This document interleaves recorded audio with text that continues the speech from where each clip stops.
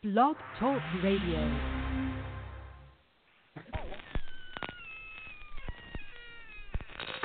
Ladies and gentlemen, boys and ghouls, step right up. Behind this curtain lies a ghastly concoction of delight, horror, fantasy, and terror. Your every wish is our command. Your every whimsical desire brought to life. But I'm warning you, there's always a price. Welcome to the greatest show on earth!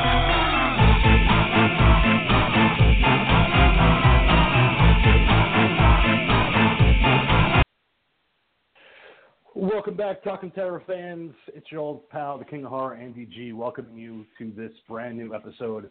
This week, it is the Mad Monkey's pick. He decided to go with 2005, The Skeleton Key, directed by Iain Softley. So we're going to be talking about that later on in the show. We're so glad that you're here with us and listening in, whether it's live on your July 4th Eve or sometime after, maybe on the weekend, maybe a month later, maybe 2 years later. Who knows when you're going to be listening to this shit? I don't care. Just listen. That's all I care about. So as always, I am joined by the bold, the beautiful, the not so far from home, Goldie Keith. What up, everybody? What is going on? I'm so glad to have you back. How have you been since we last spoke? A little bit of this, a little bit of that. Working hard, hardly working, and all the fun shit in between. Oh, hell yeah. You got to love that. I also got to love the fact that I am off until Monday, so cannot wait. Extended weekend. So, yeah, there'll be extra beers tonight.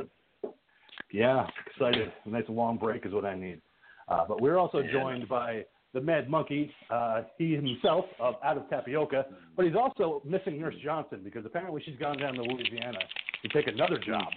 And not cool, so we're going to find out who she's looking after. I heard there's Hoodoo involved. Hey there, Fright Family. I'm the maniacal Mad Monkey, and today your horror hosts are broadcasting to you live from Amity Island, where we are searching the water for sharks, searching the sky for UFOs, and searching your closets for ghosts. Why is that? Because it is our 4th of July episode, kiddies.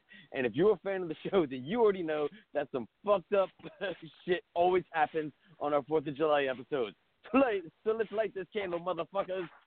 How's it going, kiddies? It does? Are you going to light, fireworks out of your ass or something, man? You're setting this up. You better do something fucking cool tonight, Monkey. Videotape it. I'm telling you, man, there's going to be, bottle rockets and all that kind of shit going on. But it's just, ever since the Independence Day episode, things just always end up being weird on the 4th of July episodes when we do this shit. So it's just, I don't know why. Oh, really? You want to go back and listen to the Independence Day episode? Yeah, that's the one. You keep saying everything after that for our 4th of July episode is always fucked up. You don't have an example, do you? Nope. What was that I was drinking? You were, yeah. Like I was heavily talking about Will Smith's acting. Welcome to Earth. Thank you, Will Smith. Fabulous. Here's your Oscar. Did you just say Alabama chicken? Alabama chicken? No. It wasn't Alabama. That sounds like a dirty thing you do. You ever done Alabama chicken with your girl? No. Podcast you're listening to while you're on air. Not yet. Not time for the Alabama chicken just yet. Well, it's where you take your cock and your pussy and put them together. Hey, man. Yeah, let's talk about that. Let's talk about that, cool. Our promo code from last week. Don't you knock my cock and pussy, okay? Don't you knock my cock and pussy. Absolutely. Absolutely. Right from the get-go here, I do want to put a big shout-out to our listener, Sean, who, went on there, purchased something from Bonfire Beat Designs, and made sure to put in there that she wants to see the cock, she wants to see the pussy, and she will get the cock and pussy. These things are going to be sent out on Friday. We had meant to send them out today, couldn't get it, forgot that tomorrow's 4th of July. So we do apologize. You were going to be one day behind, but they are going out on Friday. A big cock and a wide open pussy. Oh, man, that was just so awesome. That was so awesome that we had a listener actually respond to the promo code. That was cool as shit. Yeah, somebody actually listened to the end of the episode, too. That was at the end that we talked about hashtag cock and pussy, so that's amazing. Somebody's made it to the end. You did it, champ. You did it. Oh, shit. Sometimes I have truly miraculous. That far. You know, I sit there and I'm like, oh, my God, is this ever going to end? Yeah, I make like a half hour and I'm like, all right, guys, got to check out. Can't listen anymore.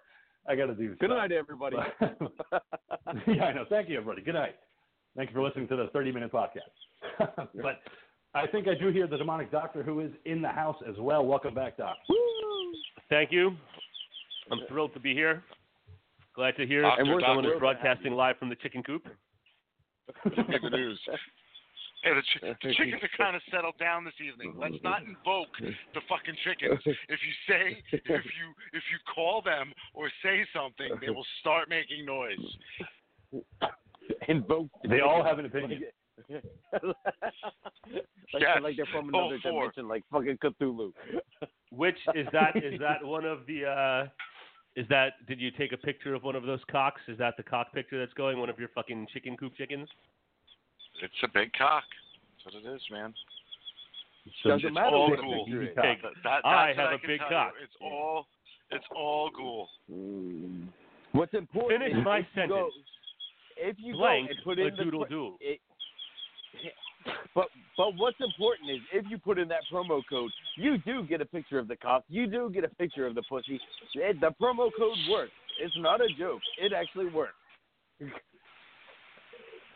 It takes all sorts of pussies to make the ghoul pictures. So not just any cock and pussy gets in the ghoul's pictures. Of course not. No, I'm very picky about my pussy. You have to be. You have to be selective. Are you serious? How could you even say that? You know what? In all the years I've known you, one thing that you certainly was never super picky about was some pussy. I knew the doctor was gonna. I knew there was just no way the doctor was gonna let me get away with that one. So you know what? Absolutely, that was a lie. Total lie. Not picky about the pussy. Well, nowadays I'm a little. I mean, bit maybe times have changed. Maybe times have changed. Yes. But I don't know. They indeed have. They indeed have. It's been a long 20-something years, you know. A little older, a little wiser. Strolling days of Asbury Park when it used to kind of look like a post-apocalyptic, bombed-out version of New York somewhere. With Muggsy Bogues still Cadillac walking car. around to this day. Oh, is that fucked up seaside amusement park where it's like all fucking all fucking beat up and shit, and it's like deserted warehouses? Not anymore. Like that? No, it's revitalized now. Yeah. Oh man. That's what it used to look like. No, because I remember. I remember the diva showing me pictures of that because she would go hang out at punk rock shows at Asbury Lanes and show me all these pictures of the place, and it just looked like such a cool fucked up place to hang out. Yeah. It was. There was a time when if you were going to visit Asbury Park, you would drive to Asbury Park, park as close as possible to either the Stone Pony or Convention Hall, get out of your car, get to that venue as quickly as possible. After the show, get back to your car quickly as possible, hoping that it was still in one piece, and you would get out of Dodge. Or, in the fool's case, you would be trolling for Strange down the back streets. I never feared the park, man. That is for sure. Never had no fears there. Yeah, I can see that. I remember a very interesting particular evening where me and a friend of mine looking to score some green variety party favors, at some point got taken advantage of by a lady of the night who proceeded to take our money, go into one location, then come back out, tell us that we need to drive to another location so that we can pick up said party favors, who then went into the house, and we never saw this person again. So And yeah, be damn dipped in shit if you think I'm going to go knock on some fucking door, in the Twittery evening of fucking, Asbury Park, New Jersey at that time. I just remember coming back to everybody and just knowing that this person that I was with, that there were just so many tall tales told by this person that it was going to be one of those where everybody was going to think this was just yet another one of those tales, and yet, being a part of it as we dealt with things like the woman sitting in the back asking us, do you boys like blowjobs? Have you ever fucked a woman at the same time? That kind of thing. As a matter of fact, then, yes, I do. well, good for you. Do you guys want to party? And we're just like, yo, lady, we just want some weed. Just garden variety weed. Do you want some crack cocaine? Wow, you all sorts of types. You got crack, and heroin, and cocaine. All purpose. Oh, you could score all kinds of shit back then, man. It just depended on whose house you went to. You got the trench coat on and everything. What you need, boys. Speaking of weed. Yeah, listen. Indeed. Speaking of weed, I have to step on the ghoul's toes just a tiny touch because I have stumbled across one of his favorite pastimes for the show when he finds one of these codes where you find out, what your certain something name is based on your initials. Oh, cool. And I found one to find out what our strain of weed name is. Oh, boy. What do we have? So, Monkey. Yeah. You are Killer Nugs. Hell yeah. King of Horror. You are Dank Gelato. Hell yeah, Dank Gelato. Yum yum. Ghoul. You are Mango Power. Okay, very, very simple, but effective. And I am Rocket Dynamite. Rocket Dynamite. All of these terms, being that I live in one of the weed capitals of the globe, all of these terms in different combinations are actual legitimate terms in the cannabis universe. That's Get awesome. out of here. Really? I mean, you've looked at the websites, dude. Are you serious? No way, man. No way. Nah, bro. Can't get enough of that mango power. Look at mango, man. That's what I like. I like me some mango. Mango power, man. Mango, man. Dang gelato tastes like snozberries. The snozberries taste like snozberries. That is very cool. I did not realize that those are actual strains, but very cool. Well, no, not the ones that I said. The one like the different combinations that I said for our names are not actual strains, but all of those words in different combinations are in the names of actual strains. Yeah, so there are plenty of mango-based strains and stuff like that. Yeah. Oh, hell yeah. Man. Dude, yeah, it's such a science now. It's not even fucking funny. It's amazing. It's an incredible thing. Leafly is a fantastic fucking database. Yes, that's awesome.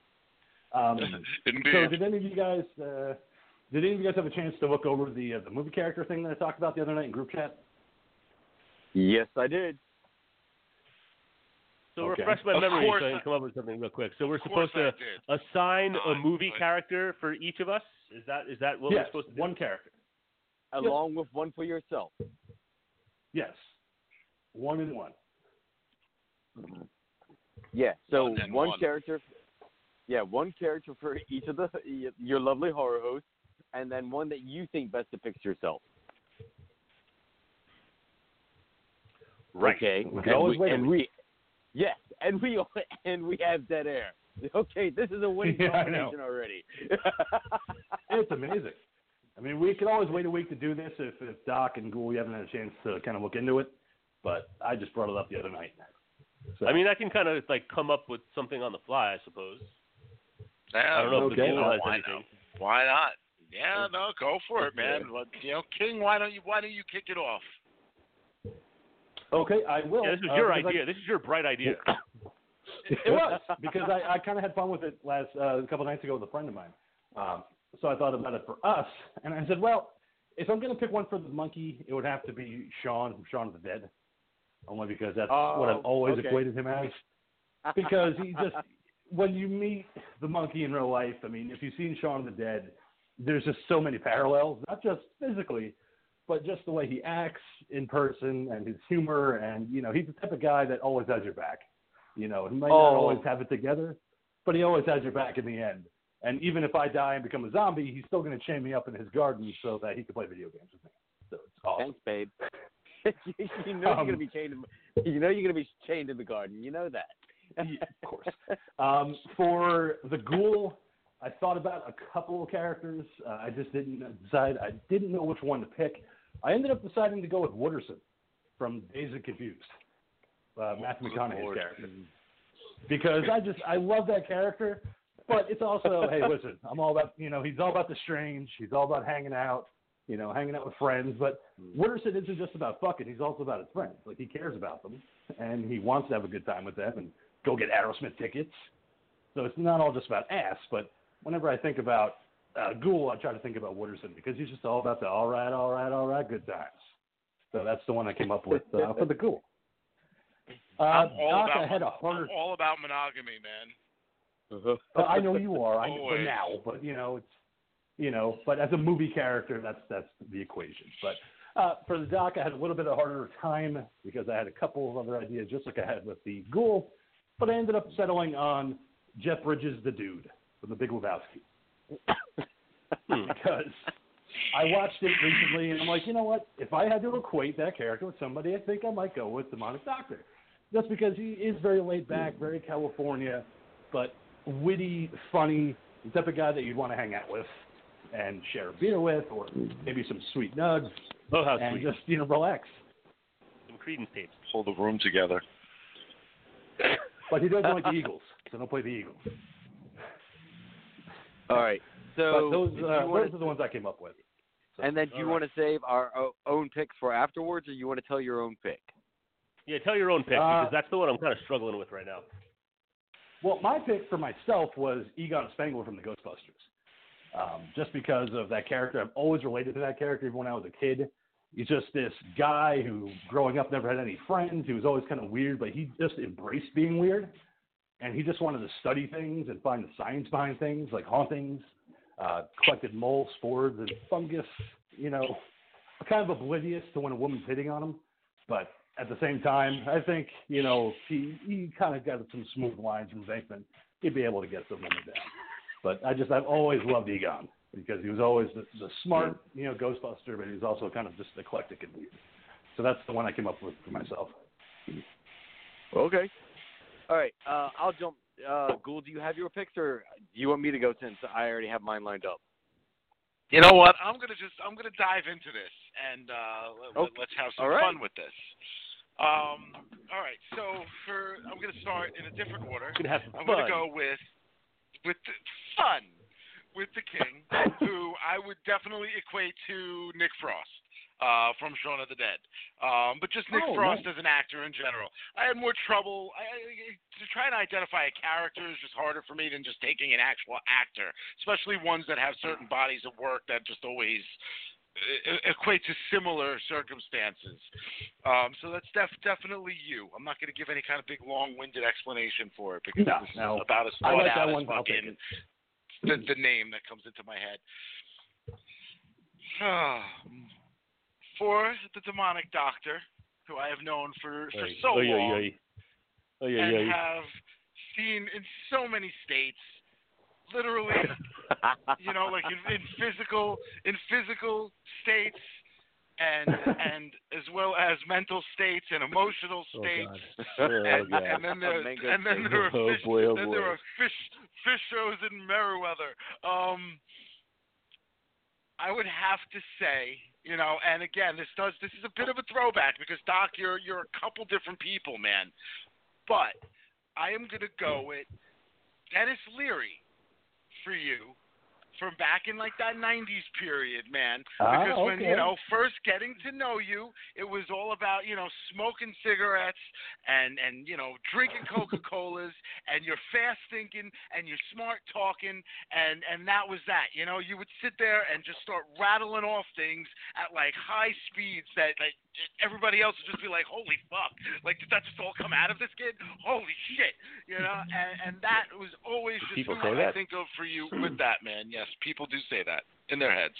Yeah, I mean, did they say that? I don't know what they say anymore. Oh, well, I mean, you know, I don't know, man. Now that you're over in California, it might be a little more... He's an asshole. little calm down, you know. No, I think about, you know, buckets of chicken and stuff like that. The Demolition Man fucking speech, man, just always comes to mind. Bacon and butter and buckets of cheese.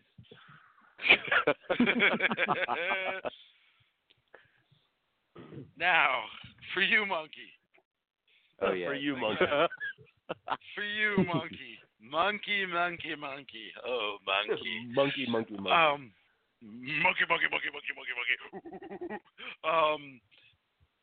Again, limited amount of times of meeting you, which is basically once. Yeah, one. But I have had the pleasure of speaking with you so many times, man. And just for whatever reason, when the king brought this up, the first image that just popped into my head when I thought about who is the monkey, you know, who do I see when I see the monkey? And I don't know why. You know, I can't explain it, but fucking Speedy Gonzalez was the first thing that popped into my head when I thought about the monkey.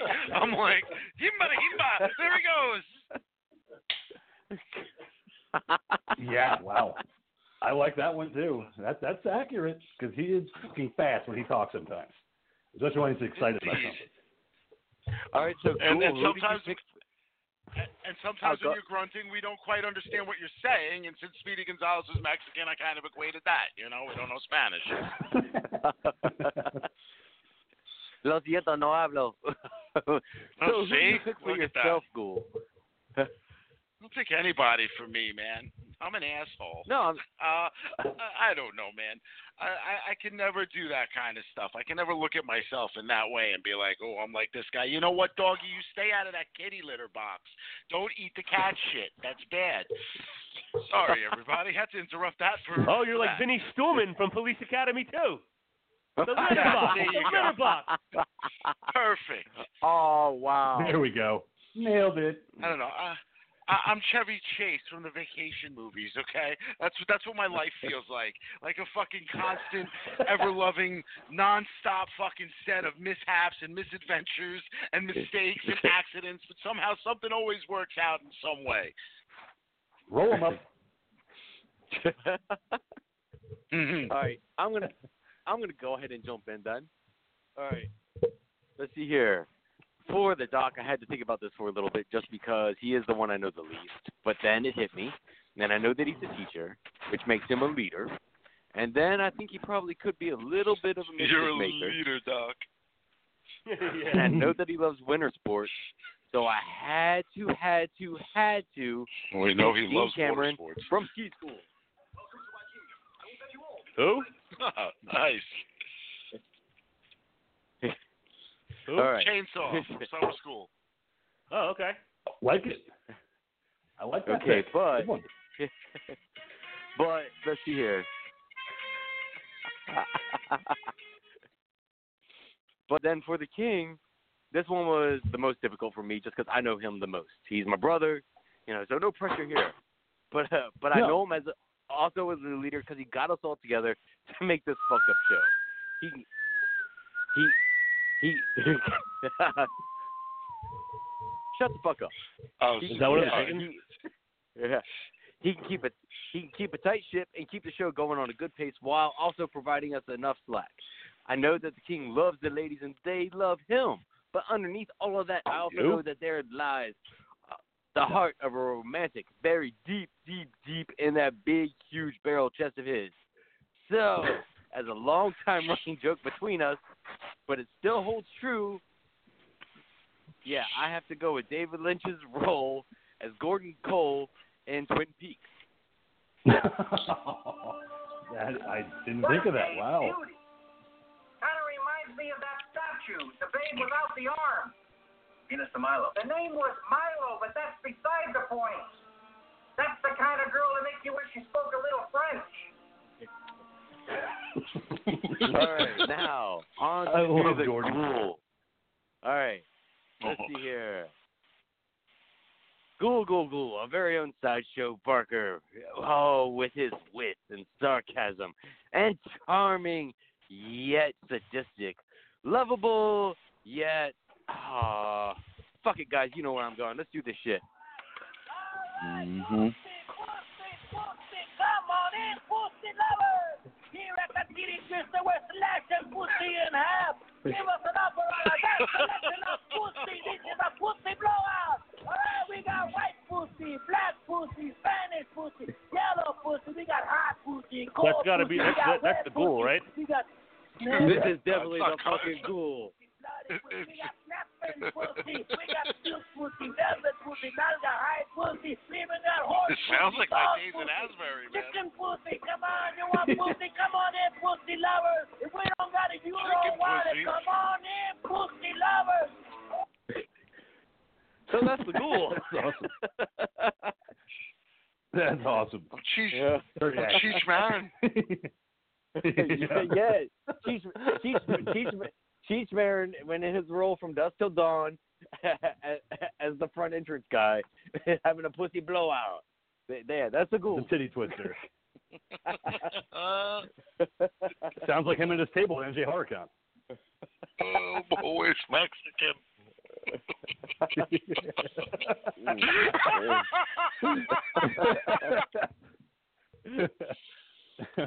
And all then, right, so Monkey, who'd you pick for yourself? And for me, I chose Dwight Schultz's role from the 18 as Howlin' Mad Murdoch. The crazy motherfucker that's always building shit, always flying shit, always doing crazy shit, just because that's how I roll. That's actually pretty good. Now that I'm thinking about it, I'm like, yeah, that's accurate to who you are. You would be that guy. Wow. So Doc, your turn. Oy. All right. So, I'm just going to go for it here. Monkey, there might be some combination packs in some of this. But we press on. You know, we press on because in this day and age, if you want to sell products, sometimes you have to package some things together. But anyway. I'm going to start the monkey. On fucking movies all the time. Yeah, I know. You're like, oh, I just bought the 1984 pack featuring these 12 films, and 6 of which I've never heard of before. But they all star Nicolas Cage. In 1984? I mean, never heard of. No, it's normally ones that I've never seen. I'm just fucking with you, man. Heard of. I mean, geez, man. She's a weed. Anyway, you gonna do this already? Let's go. I'm trying. So Monkey, the only way I really know you is through my earphones and microphone. We did have a brief phone conversation, but that was a targeted conversation about a specific situation. But you are. We were trying to get you the autograph. Yes. So I'm throwing you together as like a package deal. Because I don't know you that well, but I don't believe you to be someone suffering from mental illness. I am going to on one side I'm picking Tommy Jarvis. And I'm picking Tommy Jarvis because he was always like crafting masks and drawing pictures and like you created 4 and 5 and you created all of our imagery. Will you fucking let me speak for a minute? You had your turn. You created all of our imagery when our show was first firing up before you kind of joined the fold. And but because you have kids and a woman and seem to be the romantic type, I am going in a complete opposite end of the spectrum and throwing in a little bit of Hoops McCann from One Crazy Summer, who also drew deranged pictures, but was kind of like a sweet guy. And, was hoping things were going to work out for himself in a nice way. Fucking great one, buddy. That is awesome. Thank you. You're welcome. King of Horror. Yes. It's your turn, and Stay I straight. am Stay straight. giving you the character. So when I think about movies, there has been several movies out there where there's like a character that's like a horror movie person. Oh, I'm the horror movie obsessed character. Primarily, when thinking about that, one right away goes to like Chainsaw and Dave from Summer School. But I feel that for you would be too obvious. So I'm going to dig a little bit deeper. First, I was going to think about no. Forget about that nonsense. First, I was going to think about John Cryer's character in fart? What? Look, I'm trying to get on like a verbal roll here, man. Fart? Are you rolling verbally yet? I'm trying. Just keep rolling. I'm trying. Okay. I know the king is waiting with bated breath for me to get this out. So stop interrupting me, for the love of God. The monkey's gonna start singing Kid Rock songs. Okay, so the monkey's gonna start singing "No More Monkeys Jumping on a Motherfucking Bed." Now, in 1987, there was a movie starring Jon Stewart called Morgan Stewart's Coming Home, fantastic late 80s comedy, where his character played like a horror movie obsessed dude. But I am not going there. I am going even further back to 1985, one of my favorite movies from the 80s. I don't know if you can even call this underrated. It might be rated properly in the eyes of a normal audience, but not the eyes of my insane viewing tendencies. But this movie from 1985 is called Moving Violations, and I am going to name you the character. I'm going to name you the character of Wink Barnes, who was one of the degenerates in the safe driving class who was obsessed with horror movies and would like show up with some kind of drink that had like smoke coming out of it, and played some kind of prank where he had like a cut off finger in a box, but it was really his finger through a box, and he made everybody freaked out. And whenever there was a chance for like cutting, when they had to cut through a fence, he was always one to be like, oh man, I hope somebody gets cut and there's blood everywhere, and all of this. So in fact, in that movie they showed one of those old highway safety videos where like blood is everywhere and everyone is like getting all queasy, and he's like excited and like cheering for more. So I name you Wink Barnes from Moving Violations. Dude, I movie almost with Bill Murray's younger brother, right? Yeah, with John Murray. Yeah. And Jennifer Tilly is in that too. I almost named the doc as Murray's character from that movie, but then I went to excuse school. That movie also starred Brian Backer as like a nerd character who was also in Police Academy 4: Citizens on Patrol as one of the skateboarders with David Spade. Just a piece of trivia. But anyway, Citizens on Patrol. Ghoul, you also are part of a package deal, because how could you not be? How could you take everything that I know about the Ghoul and boil him down to just one character? I feel like it's an impossible task, because like the Ghoul said about me, I have known the Ghoul for a very, very long time, and I've seen this guy in every possible side of life that you could possibly think of, to both positive and negative effect. But when I think about the Ghoul, at his essence, for me, he is a combination plate. And for our purposes here, for the combination plate, order number 5? Yes. The shrimp with lobster sauce. He a combo platter. I am naming the Ghoul a combination of Jay from the Viewisk universe and Hubs from the Stone Age, because everything, when you boil down the essence of the Ghoul, it's pussy, pussy, pussy, pussy, pussy, pussy, pussy, pussy, pussy, pussy. There was a time when it was pussy, pussy, pussy, titties, titties, titties. Beers, beers, beers, weed, weed, weed, doing coke, smoking weed, drinking beers, pussy, pussy, pussy. Get the pussy upstairs, go downstairs, get the pussy, Well, get the pussy upstairs. Go downstairs and get some pussy from someone downstairs. So I have to make a combination of J and Hubs when I think about the ghoul for certain. That's a solid combo. Yeah. Fuck, motherfuck, motherfuck. And what about yourself, Who Doc? smokes the blunts? We got the blunts. With a touch of Wolverine in there too. Oh, nice.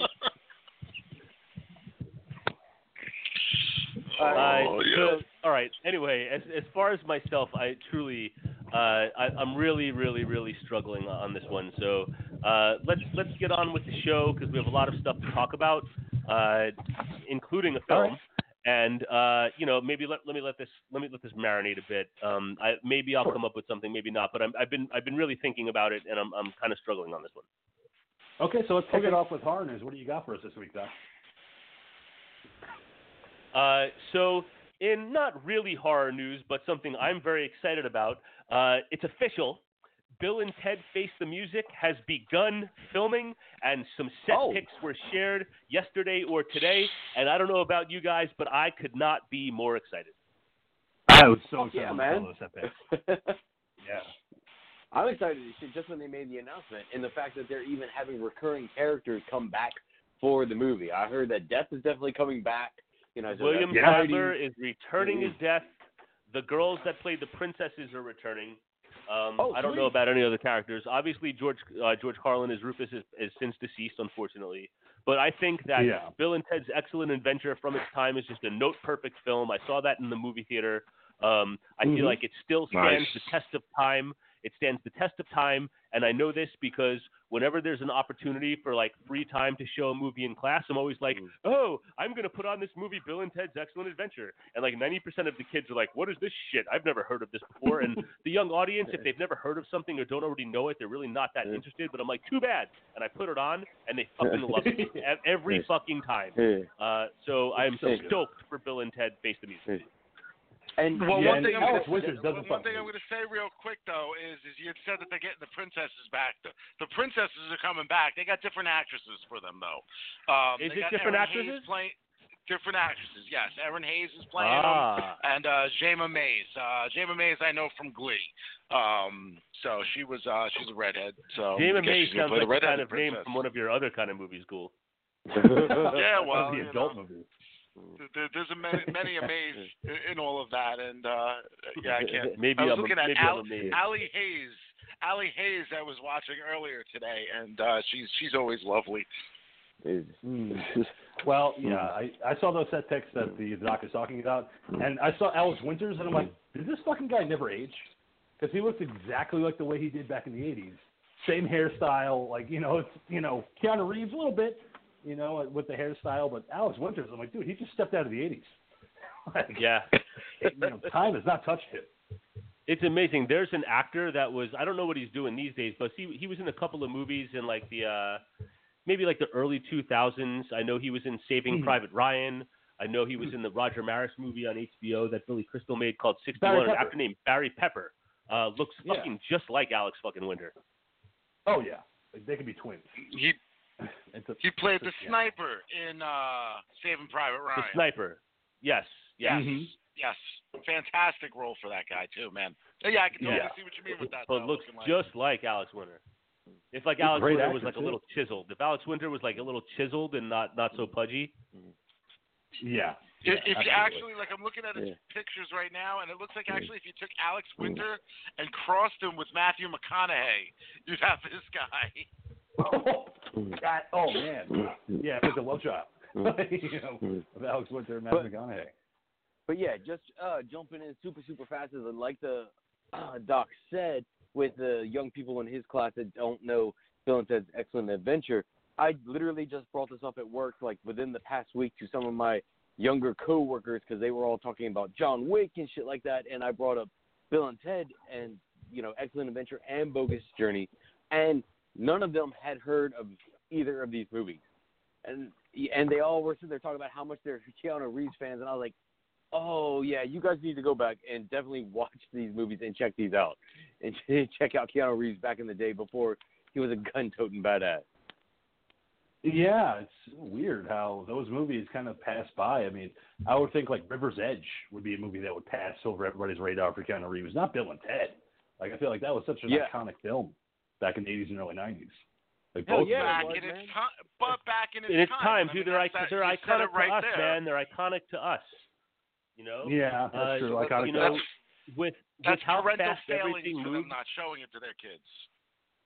Yeah, look, for as fast as everything moves and how much in the sheer volume of films in every possible genre you can think of are being bombarded from every possible direction, movies don't some do, and some will be timeless classics that generation after generation watch, but movies in general don't seem to carry over as much, in my opinion, as they did from movies in the 70s that were still popular in the 80s, movies in the 80s especially that were still popular in the 90s and the early 2000s. Some of those movies getting into the late 80s and 90s, like kids aren't necessarily going back and like, oh, there's this great movie from the 80s. And we sometimes do the same thing, even in our genre. We'll be like, oh, this was one of the best horror movies of the 70s. And we watch it and we're like, it's kind of boring. Can't get into it. Like, it's the same kind of cycle, just in a different kind of way. There are some kids that do know Bill and Ted. Keanu Reeves has maintained a tremendously popular actor, even with a younger audience. And between the John Wick movies, and he has a part in the Toy Story movies, and especially with the ladies right now, some stuff came out about him around like all of like the Me Too movement stuff that it came to light that when he poses for pictures with fans, he poses in a way that looks like his arms are around women or around their waists, but he never puts his hands on anybody. And like women recently, like just came out like a few weeks ago, so now everyone is swooning over Keanu Reeves again. So there's like a Keanu Reeves thing, and that causes some people to go back and take a look at some of the older films. The one thing that I have a major difference nowadays than when we were younger. And that's accessibility. Dave, can you hear me? Yes. Accessibility. When we were younger, the reason why we ended up seeing a lot of those films that we saw that were from like the 70s or from the 80s, from periods of the 80s that were early 80s, was because all we had was like cable TV. We didn't even really have on demand. You know what I mean? Sure. Nowadays kids have access to pick and choose whatever they want to watch. So, obviously if you're a kid from today's generation, why are you really going to go back to watch something from the 80s or the 90s even, You want to stay within your comfort range, the stuff that you know of. Like I know if I was a teenager, like put it this way, if we had access to the technology that we have now, if I had that back in the early 90s, I would have absolutely been watching fucking Bill and Ted's whenever I could. I'd be watching the same movies over and over and over again whenever I could, and I would never watch whatever those things were that I accidentally came upon on cable late one night because I had no other choices. Yeah. Yeah, it's just sometimes, and we do it too. I think we all, maybe I'm wrong, but I think all of us at different points are guilty when it comes to maybe making the effort to watch something that's a little bit older, regardless of genre, that's held in higher esteem. Last summer at my summer job, there was a kid I was working with who was like 25 or 26. So we're not talking about like a 13-year-old. We're talking about a more grown person, but 25, 26 years old, and was really, really into movies and had seen, I don't know, something a little bit more recent than the titles I'm going to bring up, but maybe he saw and was talking about how great that movie Snatch was, or like something like that, that style of movie. And I was like, oh, dude.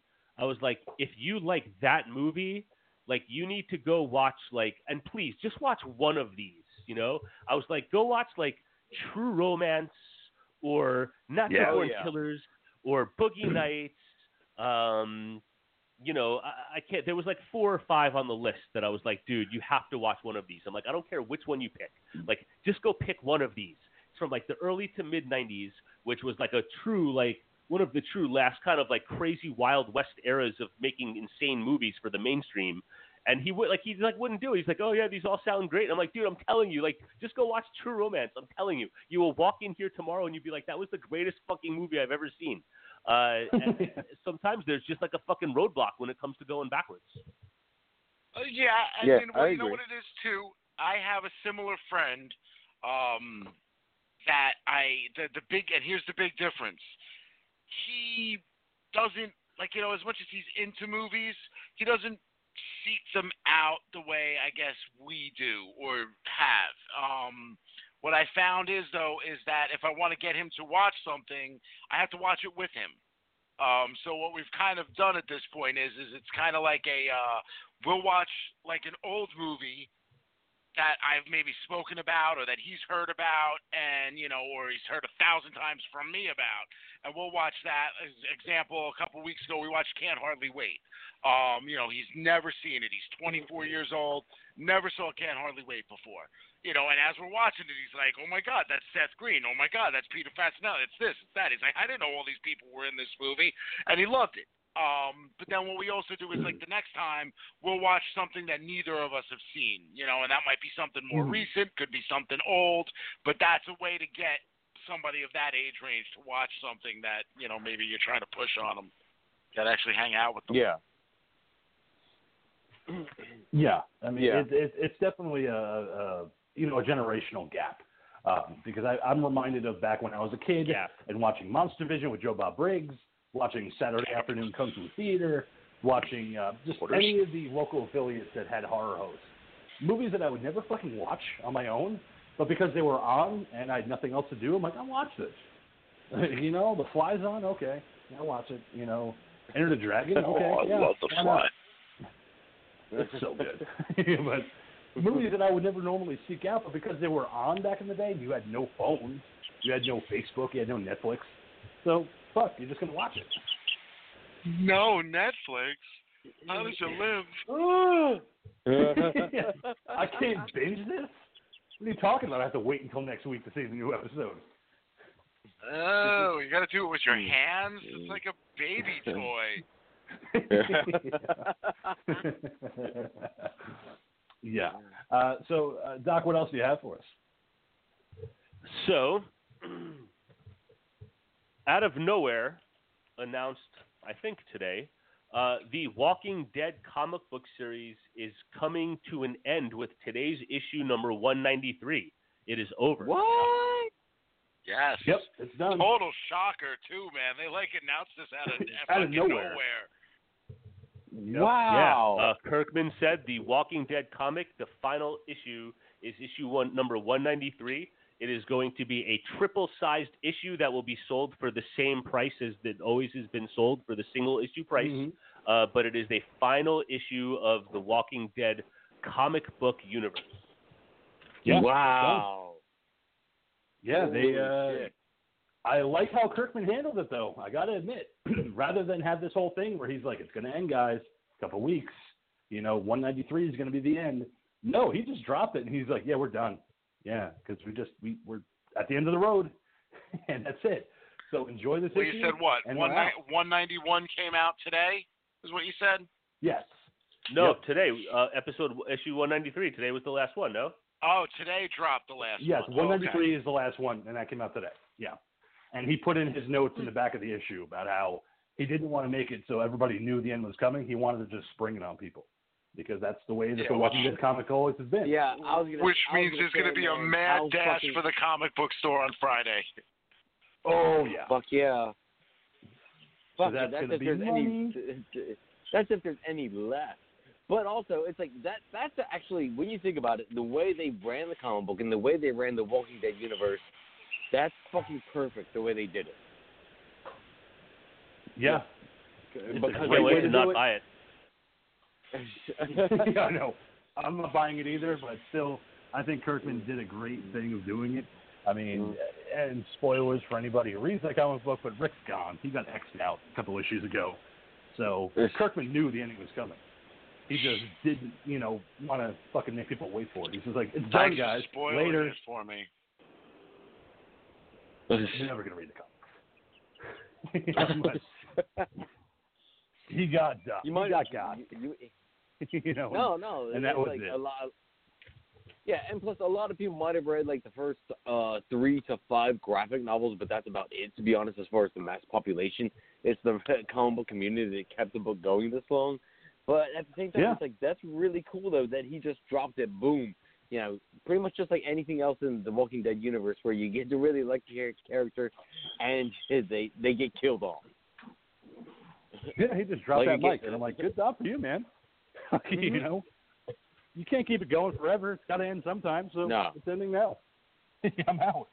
Enjoy the show. Kind of in relation to that, AMC put forth a statement saying that Robert Kirkman's decision to end the Walking Dead comic universe will have absolutely no bearing on any of the TV series in the works, and films in the works, that you can expect there to be Walking Dead for years and years to come.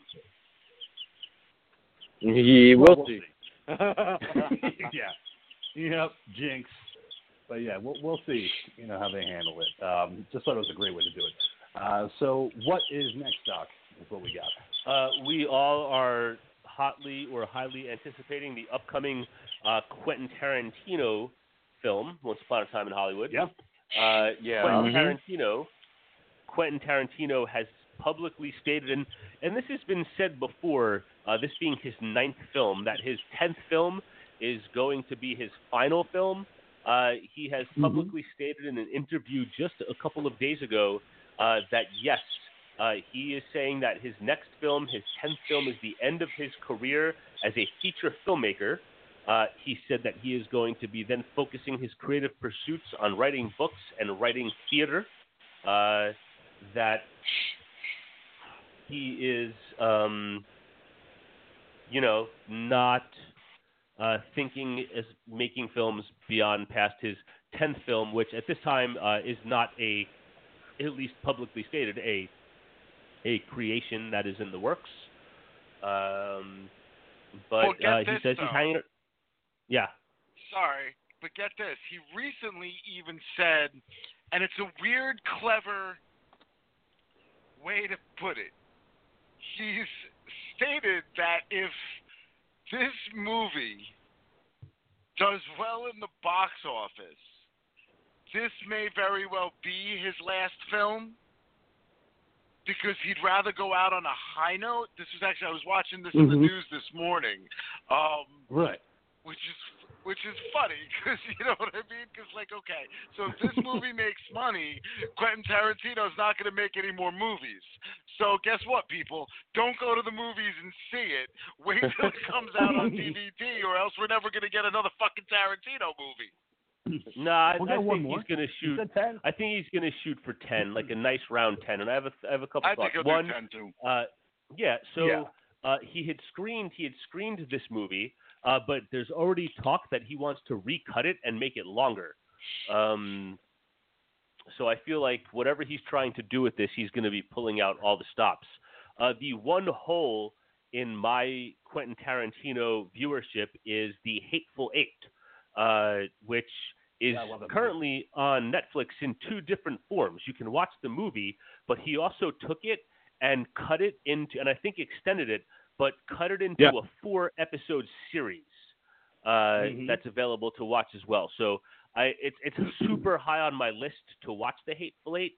I might have some free. I've been wanting to watch it for a while. I might try to get to it on Monday. But I've got them all, so. Yeah, so Tarantino, his 9th movie, which I'm really, really looking forward to. This day and age, I really don't get super excited for a lot of films coming out in the theater. It really takes something for that to happen for me, and to get off the couch and to go see it. I am fucking stoked to go see the Tarantino film. It is my belief that, sometimes when he talks, he doesn't do himself any favors. But as far as originality, as far as writing and directing his own work, I feel that his body of work, you can't fucking argue it. Maybe you like some better than others, but you can't argue the originality, the creativity, the quality, The performances he's able to coax out of all kinds of actors. And one of the things that I did hear him say is that when all is said and done, he wants like a young movie watcher to be able to go over to the Quentin Tarantino section and just pick out one of his films randomly to sit down and watch and like be plunged into something completely original that they haven't seen before. And that's to make a statement like that and then to have a body of work that supports it. That's every single one of his movies. And Ghoul, I do look forward. Go ahead. Sorry, go ahead. No, I was going to say, I guess it counts Kill Bill 1 and 2 as one film. I would assume so, yeah. Not two separate films. Well, it's a package deal. Yeah. I'll get to the Kill Bill thing in a second because it's really cool. It'll only take a second because I am looking at the clock, just so we're aware. But Ghoul, I am looking forward for when you finally get the opportunity to revisit Jackie Brown with a more seasoned pair of eyes. I'm looking forward to that happening at some point. Still have not done that. I know. I feel like that's your weak point. Yes, it is. It's the one I complain about every time. I did get to see the trailer for Once Upon a Time in Hollywood twice in this past week. Finally saw Avengers Endgame for the 6th time, and that trailer is now part of that. And then I also got to see Far From Home last night, and yes, that trailer was there as well. And it looks great on the big screen. I'm really, really looking forward to seeing this damn movie. Oh yeah. I mean, I was excited to see Hateful Eight when it came out in theaters, and I saw it in theaters. I missed it when they had the special run, where he was releasing it in theaters that only were capable of doing reel-to-reel because they wanted to do it in 35 to kind of really bring back the 70s vibe of seeing it in the movie theater. I missed that opportunity for the roadshow, but I did see it in theaters, and it's a fantastic movie. Jackie Brown, probably one of my favorite of Tarantino's, aside from Reservoir Dogs, because it's just such a fun movie. Great film. It's so fun and it's a great ride. But in Tarantino, he did a podcast with Eli Roth, The History of Horror. It's about 2.5 hours of him and Eli talking about horror movies, and he puts me to shame with his knowledge of the horror genre. Like, he gets it. He knows it. He knows these movies, and to hear him talk with such fondness for these movies. If you haven't checked out that podcast yet, check out that episode. Quentin Tarantino. It's actually available on Amazon Prime or Shudder, one or the other. Yep. But you can actually watch it right on there. They have all the episodes of it. They actually have uncut versions of it too.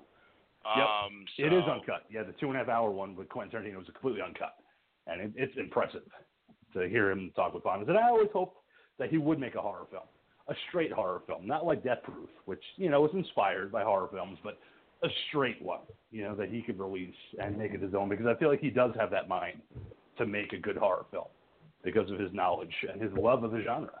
So maybe that'll be 10. Maybe that'll be what he ends on, a horror film. I would love it. But we'll see. If he feels it, he feels it. If he doesn't, he doesn't.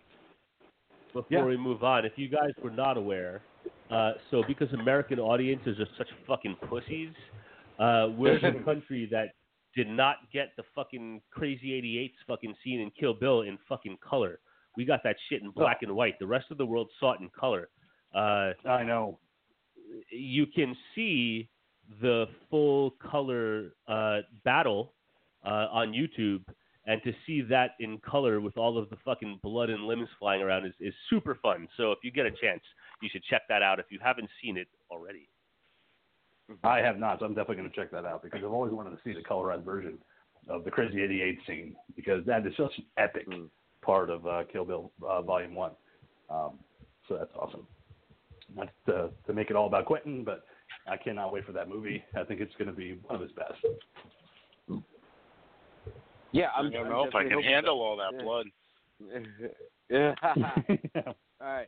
So, Doc, do you have any closing pieces for horror news? I have a couple of quick things I want to get to. One of my favorite genre pieces. Oh, go ahead. What's up? No, I was gonna say that's cool. We got some time. Go ahead. Yeah, we got time, man. We got time. We got nothing but time. Here on the Talking Terror. What is time? So that's the question.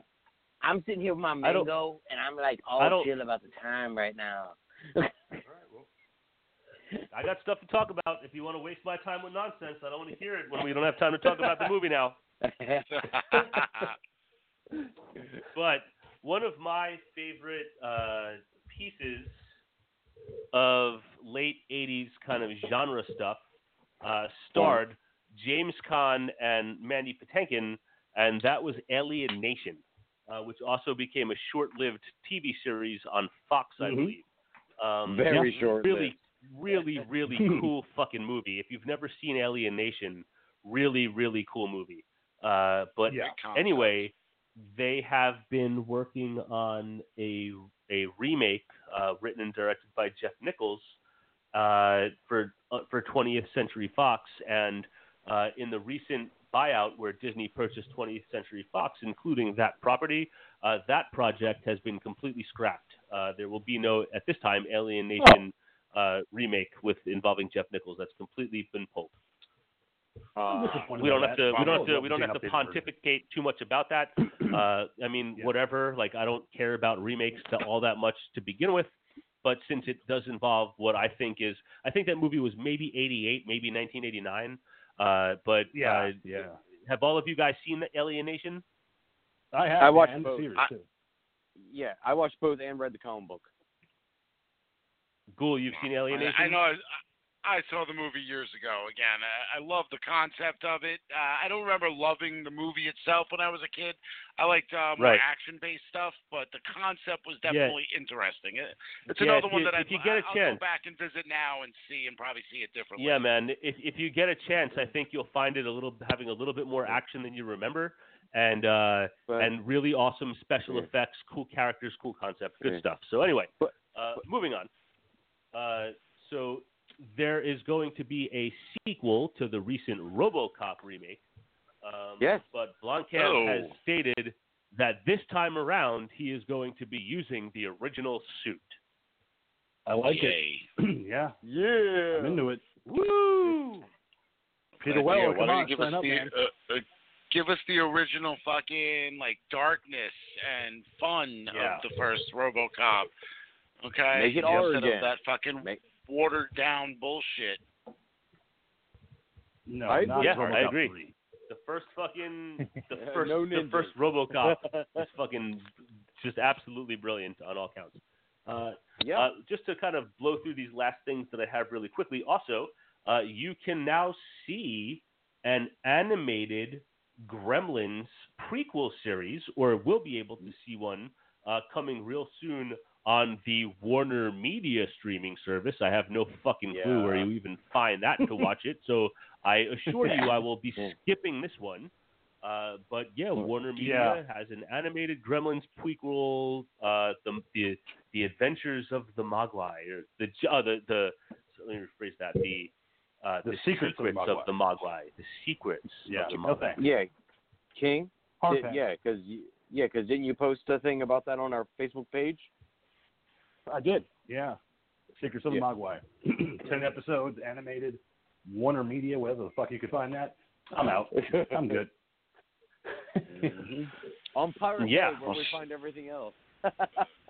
Speaking of little creatures, I did start watching recently that Critters series that is currently a Shudder exclusive. Was it you, Monkey, who was watching that? No, I was the one that told you about we had the movie and the miniseries at the same time coming out at the same time. Okay. Now, for some reason, I remember somebody mentioning, not remembering it being that cheesy looking. The movies never were that cheesy looking, man. This series is really some low-budget stuff. It's not horrible, so it's not horrible by any stretch yet, but it's definitely not great either. Yeah. All right. Sorry. So that's all I had. Okay. Stop. Wrap it up. Yes. Moving right along. Hellraiser. I told you to wrap it up. I'm wrapping it up super fast. I'm just spitting out headlines, and you guys are fucking talking. Hellraiser is coming back as a TV series brought to you by IT producer Roy Lee. There is no cast at this point, or a network attached, but allegedly networks are chomping at the bit to try and snap up the rights to an upcoming Hellraiser TV series that will be based on some other Clive Barker stories that are going to be adapted into the Hellraiser universe. Jesus wept. Yeah. Jesus wept at the TV series. Yeah, let Sleeping Dogs Lie, because they also have the remake coming out, courtesy of David S. Goyer. That's going to be coming out, the redo, whatever. It's fine. I posted that on the Facebook page, so I'm glad that the doc brought it up. Yeah, we'll see what they do. But it could just be like the Nightbreed series where they're like, it's coming, guys, and it's like, oh, give us time. And it's years in the making, so we'll see what they do. Doug Bradley, just if they attach him, I'll be happy. If they attach somebody else, whatever. But okay, so what else, Doc? I have two more quick things. One, apparently, Paul Rudd is going to be in Ghostbusters 3. Yay! Yay! I'm happy about that. Paul Rudd's available. No, so they finally officially signed him. It's official. Yes, they did. Yeah. Yep. Okay, Yeah, he cool. did a whole He thing put the in video New on the York City. Ghostbusters page. Yep. He's going to be busting ghosts or what have you and doing the Paul Rudd thing that he does. Exactly. And you know what? Paul Rudd always makes me happy whenever I see him in something. Yeah. So I can't hate it. You know what I mean? So whether or not the movie's bad, at least I know that he'll be a shining part of it. I dug on it. When he posted that video, I'm like, oh, man, cool. Because Paul Rudd, I'll watch anything he fucking does. He makes everything so including good. Halloween So whether he's a Ghostbuster or just a side character, maybe he'll be William Atherton's brother or something like that. Who knows? For Ghostbusters 2020. Okay, so we got Paul Rudd, Ghostbusters 2020. And I have one more item that I want to just throw out there, and I saved this one for last because it's kind of my favorite one, I suppose. But the last existing model of Bruce the Shark from the original Jaws movie, of which there were 4, has been languishing in a junkyard, but on display in the owner of the junkyard. So it was purchased by a man named Sam Adlin, who purchased Bruce along with a bunch of old beaten-up stunt cars from many different movies, where he had the Jaws shark displayed. It's been out in the open air just for years, being increasingly more dilapidated, but it has been acquired by none other than Greg Nicotero and his K&B Effects Studio, and are doing a full restoration and conservation, and it's going to be donated to the Academy Museum of Motion Pictures. It's been fully transformed. The only details they need to add are the eyes and the teeth, and this piece of true movie history will be on display for all to see. That's really fucking cool. Yeah, really awesome. This thing was found. It's being restored. And you said are they taking it and restoring it and then donating it to the museum? Yes, it is going to be. Let me get the quote. The Academy Museum of Motion Pictures announced on Thursday the sole surviving scale model from Jaws the Shark has been fully transformed. It's awaiting its eyes and teeth. Just in time, let's see, the shark was bequeathed to the museum in 2016 by the bequeathed. So the shark was actually donated by the Adlin family, and it was Greg Nicotero's team that was chosen to do the restoration process. Yes, this is something that is been donated to the museum. That is cool. We saw my cousin once. All right. So thank you so much, Doc, for those. Want to get into the movie for tonight, Skeleton Key. So, Monkey, why don't you take us on a journey into the bayous of Louisiana for this pick? Alrighty. Well, Skeleton Key is the story of Caroline Ellis, a caring hospice nurse who wants to indeed care for her patients in the twilight years of their lives. Thank you. You're welcome. What can I say except you're welcome? You're welcome. Continue. All right. But growing tired of the way retirement homes treat their patients, she decides to make a major career change and move her care into the private sector, where she's Keep going. Where she's hired to care for an elderly gentleman and aided by his sister in their large deserted Louisiana plantation home. As Caroline settles into her new career and new home, she starts to learn that things may not be as they seem. Why is there red brick dust surrounding the home? Why are there no mirrors in the house? And what is this fucked Where's up all thing the called cocaine? voodoo? Yeah, and what It's with OJ. It's under the floorboards labeled the cure for blindness. We all know this. We've seen Deadpool 2. All right? Thanks, Wade. But more importantly, Guerrero. but more importantly, what is this thing called Hoodoo? All right? Now, I chose this movie just because I just chose it simply. See, Andy wouldn't know because he's never fucking seen Labyrinth. Nope. But I chose it. Who never saw Labyrinth? Andy's never seen fucking Labyrinth. I lent him my copy for two. Oh. I lent him my copy for 2 months, and no, he never got around to watching it. But anyway, Seriously. Yeah, seriously. But I chose this movie just as a bit of a palate cleanser, okay? For the past month, we've been having fun with our little zany little low-budget picks, and I just wanted to take a step back to a little bit of a thriller with a budget. So, as far as what I thought of this film, it's a decent. Are you throwing shade on my picks right now? Uh-oh. I'm talking about all of our picks for the past month. But, and anyway, it's a decent Scream era thriller movie that does seem to have some flaws to it, but it's still, in my opinion, a fun, lighthearted trip into the world of Hoodoo. Ooh.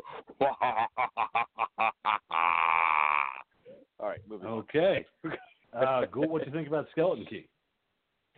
This was his This is the first time for me. I remember the trailers when this came out. I'm always happy to see John hurt. Nothing personal. It's just fun to watch him get hurt. It's John Hurt. You know what I mean? He's great to see in anything, especially now that he's gone. And he's the war doctor. And he's the war doctor, which, yes, forever for me, he will always be the war doctor. It was fun. You know what I mean? It's definitely a movie set in its time. I just feel like it's one of those that I don't feel like I missed much. The setting was cool, but I think overall the film, I don't feel like, oh my God, like I can't believe I didn't see this back in 2005. It was like, all right, it's an okay movie. Exactly. Right. Okay, Doc, what do you think about Skeleton Key? I'm going to echo those sentiments, but this was, I have seen this movie before a long time ago.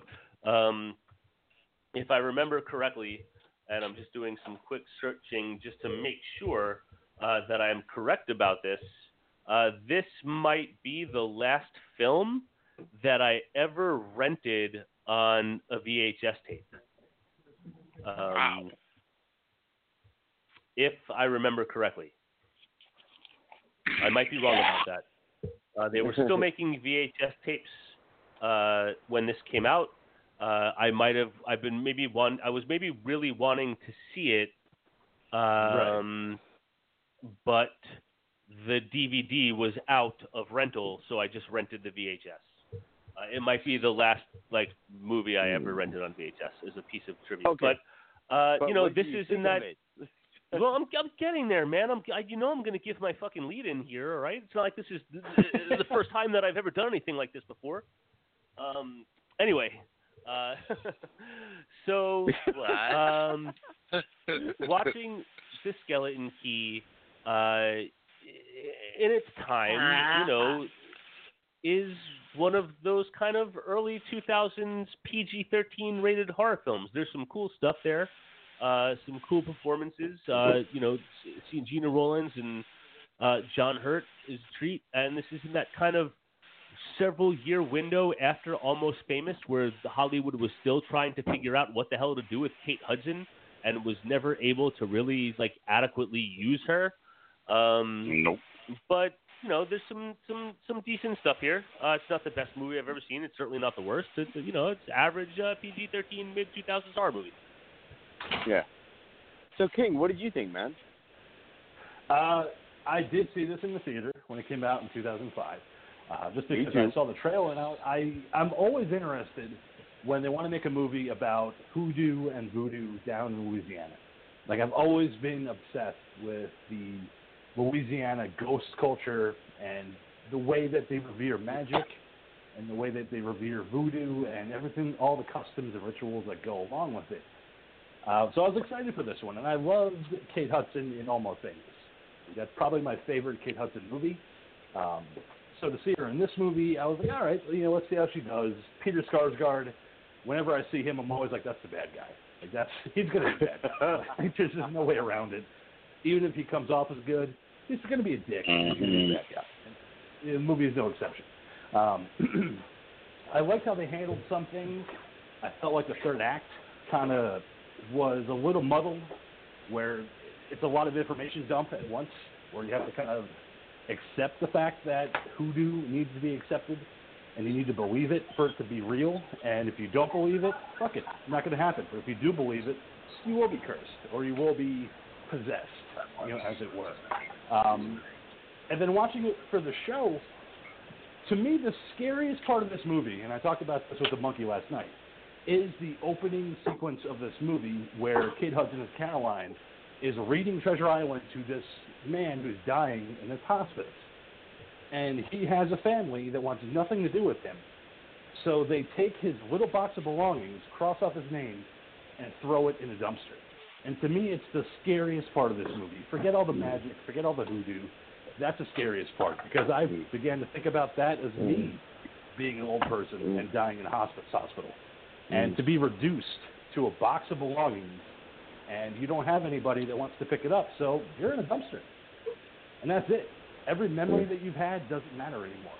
Everything that you've experienced in your life no longer is a difference. You're just a box of belongings in the trash. And that still affects me to this day, even watching it now. It's such a sad way to open the movie and horrifying. Yeah, and like we say on the show, horror is subjective, but, they also nailed the exact same points in the movie Bubba Hotep of just being forgotten.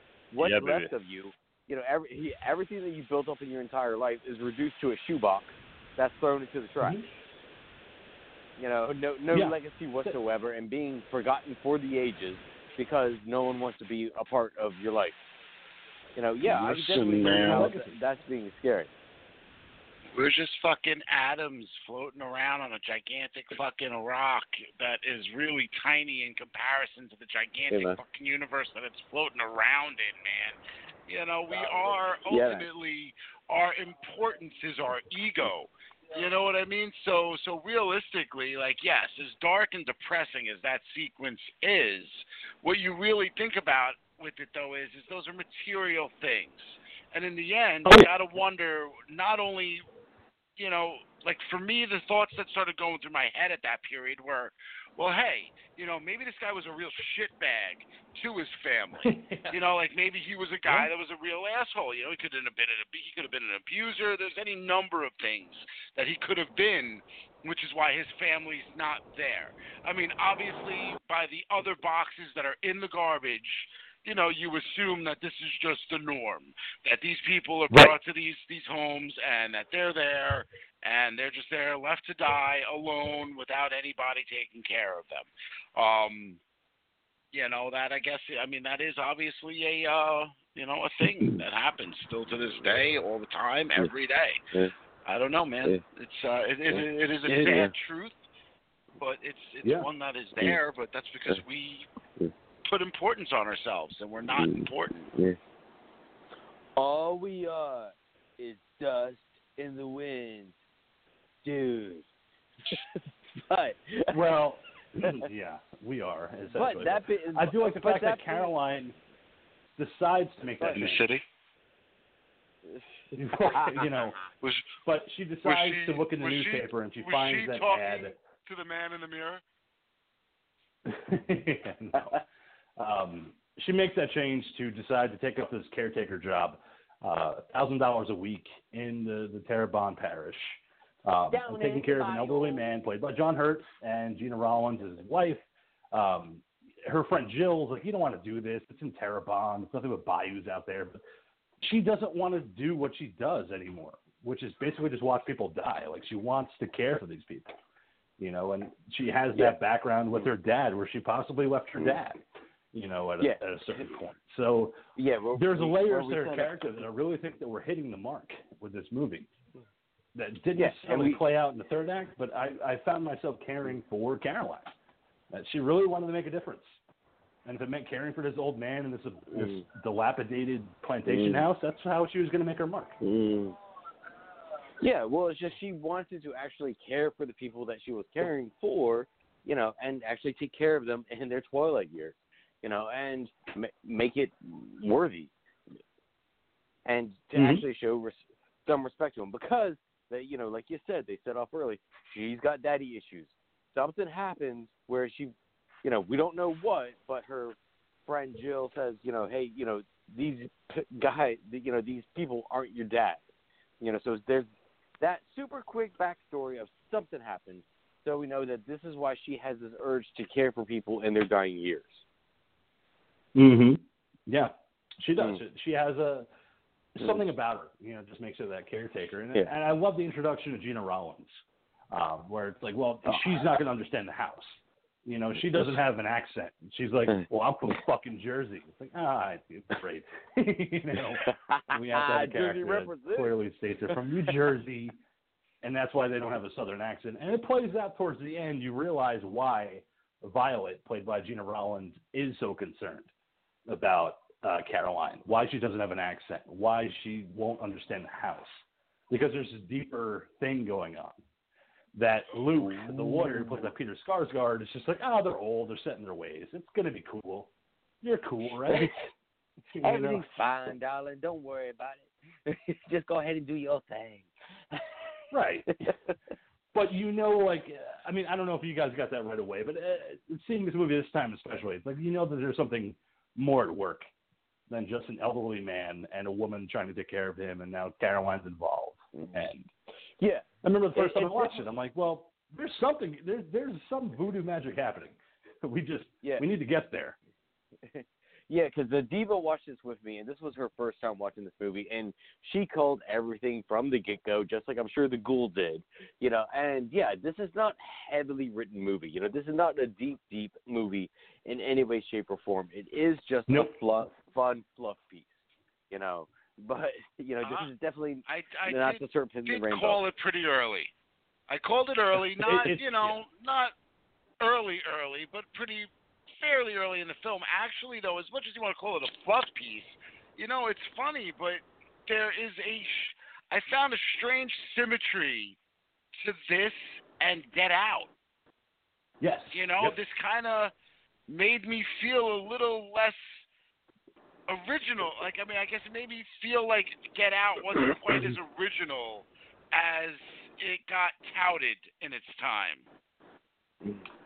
Now, King, you talked to me about this last night, so how about you and Ghoul bump heads about this super quick?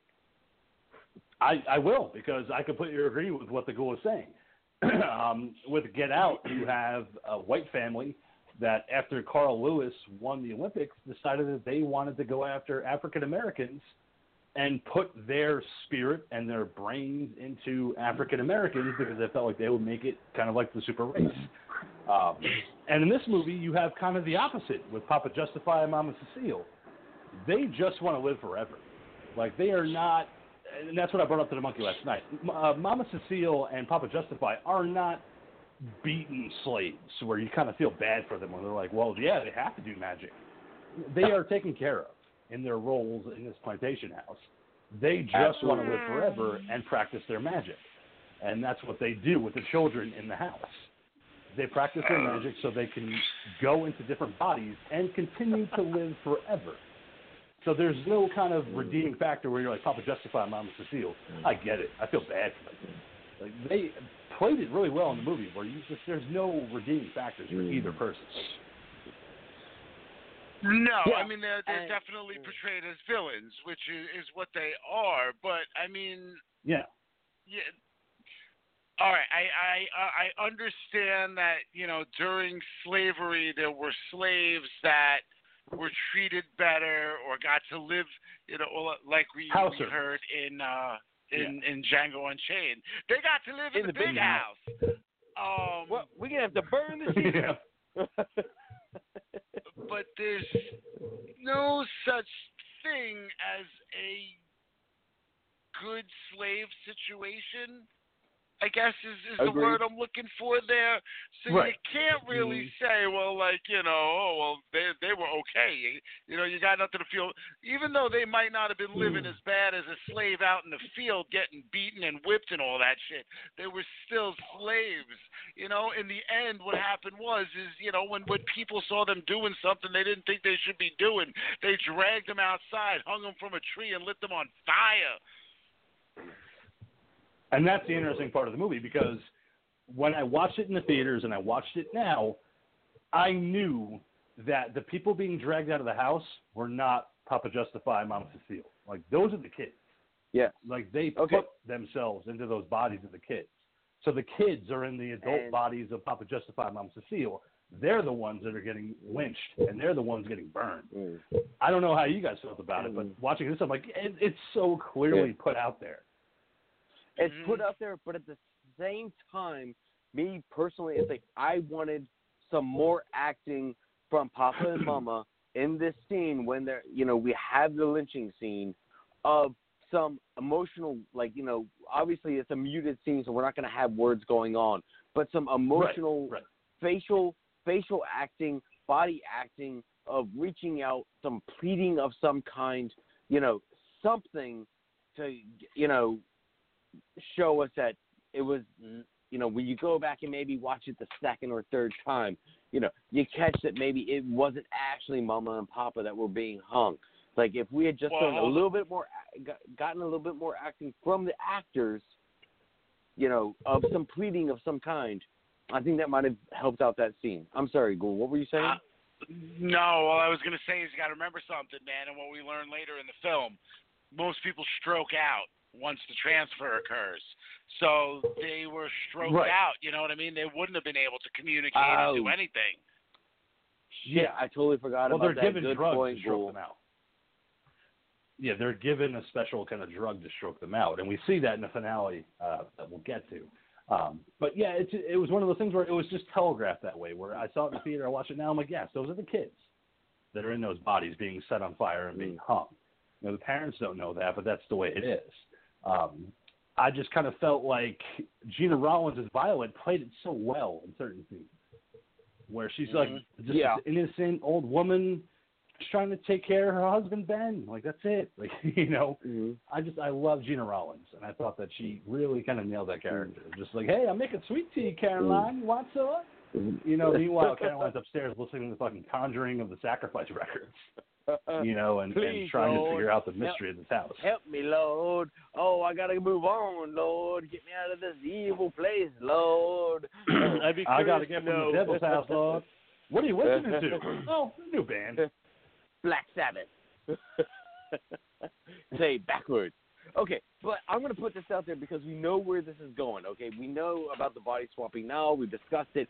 So, does anyone else find it really fucked up that the brother and sister body swaps, but they're really a couple? So that means that while they grew up, we had some major Luke Skywalker fucked up Princess Leia shit going on. But they're not really brother and sister. They're not. Yeah, they're a husband and wife. Yes, but that's what I'm saying. Like DNA-wise, they're brother and sister, okay? But they're a couple. So still though, you've got some weird fucked up shit going on there. of Princess Leia and Luke Skywalker kind of. No, I don't think that at all. I see his point. Even though they're swapped in, and we know that like inside they're not brother and sister. Physically, those bodies are brother and sister. So yeah, that is yeah. I Right. mean, again, if they were to have kids, I mean, there's definitely a good chance of fucking all kinds of crazy shit going on, the whole nine. But then on top of that, when you go to wait. But then on top of that, when you go to the next, but then when you go to the next body swap that's down the road, does that mean you got like some weird ass ageism stuff going on, where someone's in there, cracking the pelvic bone, on that old ass pussy?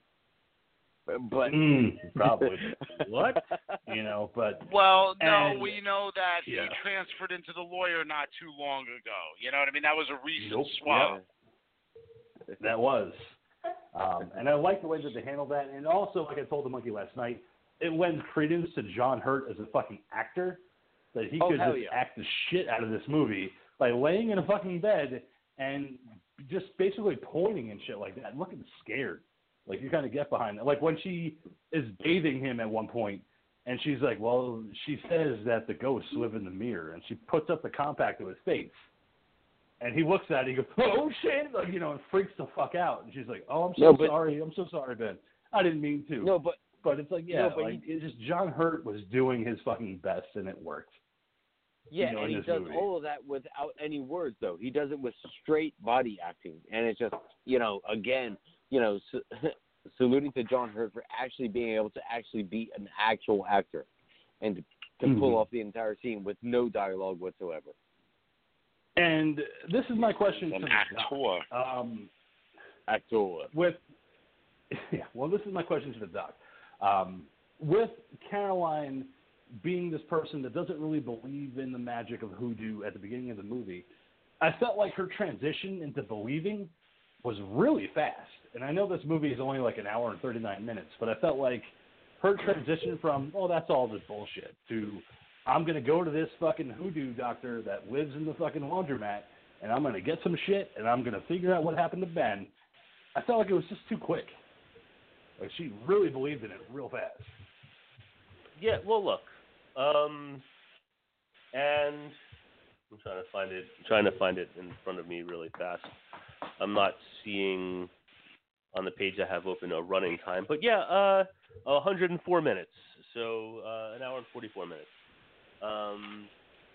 Look, this is a movie that, for the most part moved at a pretty brisk pace, and given its targeted PG-13 rating, I don't think with the creation of this, they were looking to kind of delve too deep into things. And I think and maybe I'm wrong, but as I've listened to our conversation, I feel that maybe we all kind of agree, and maybe I'm wrong, but I feel like maybe we all kind of agree that, like, this is an entertaining movie, but it kept things close. It kept things in this topic area kind of close to the surface.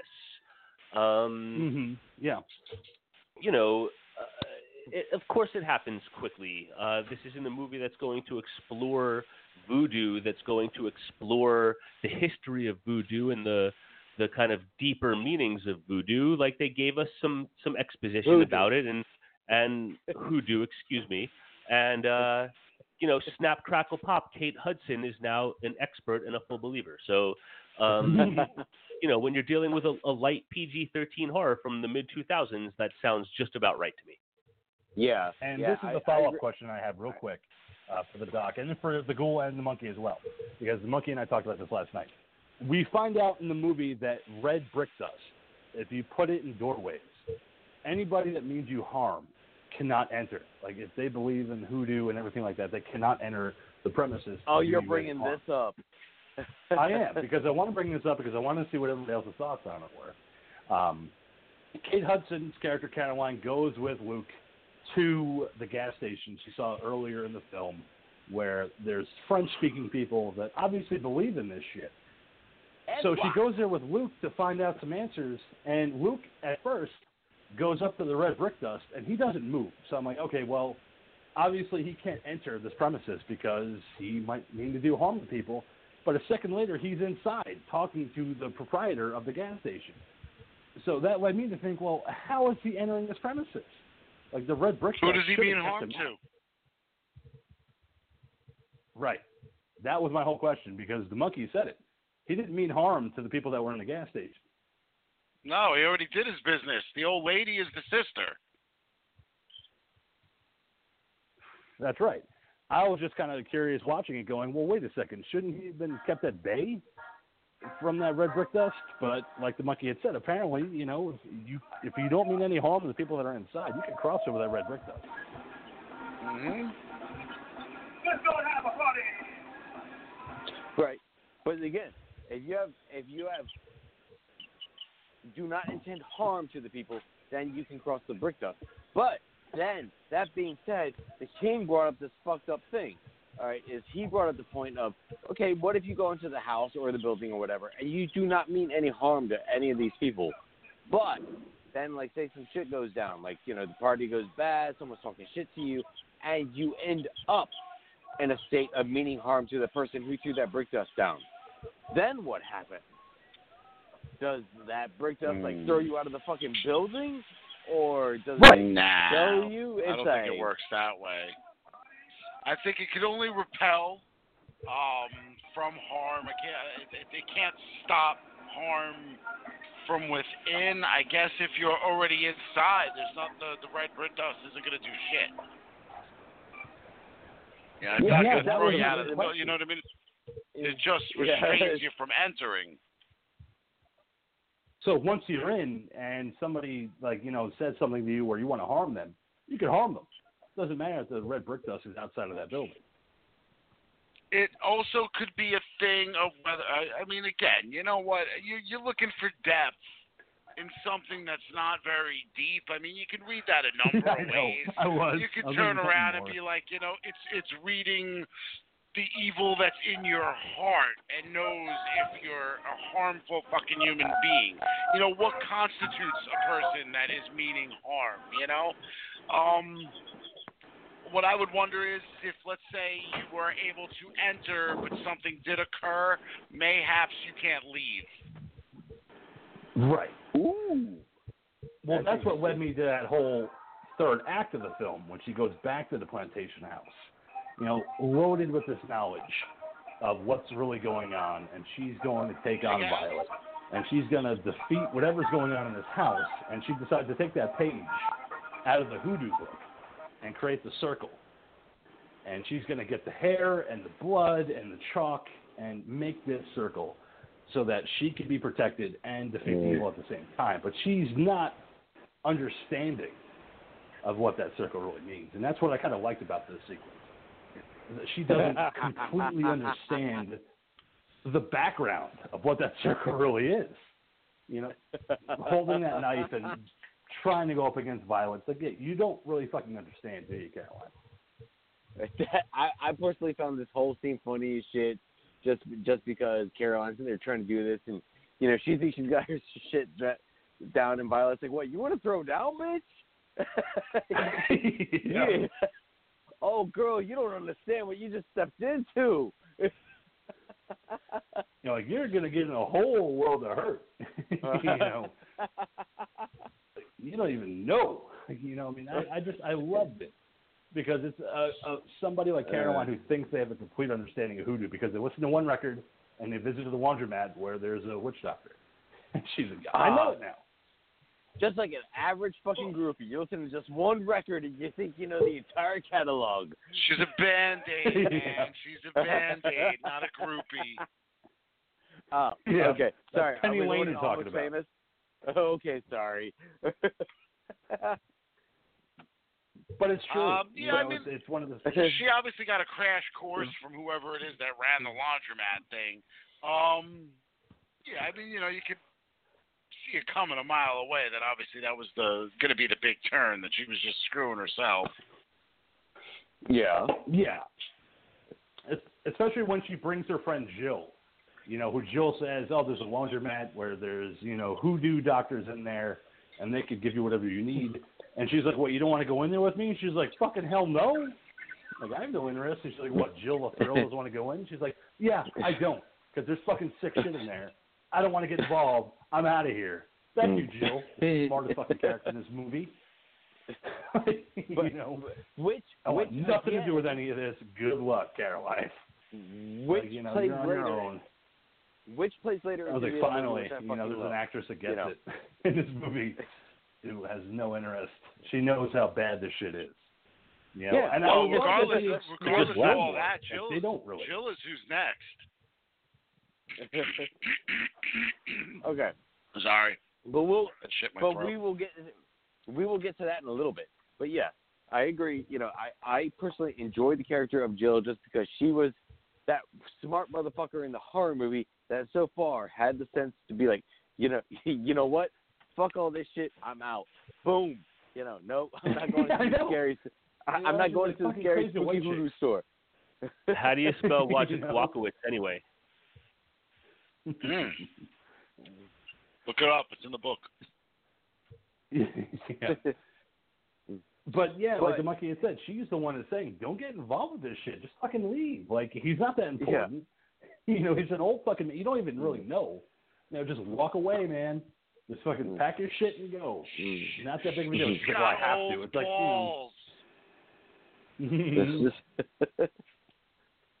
when she tells her, like, this isn't your dad. Stop trying to make it a 10-year plan, not dying. Loose skin and his old balls. But we have, of course, Caroline has to be completely involved in this and has to solve the whole thing. Including going back to the house at the end of the movie, and going up to the attic and creating that circle that she thinks is going to keep Violet out. After Violet fell from a fucking 2-story fucking landing and still coming after her, broken bones fucking and all. Michael Myers. I know. And she's like, "Oh, child, you think that circle's meant to protect you? It's meant to hold you in." She's like, "Oh, fuck.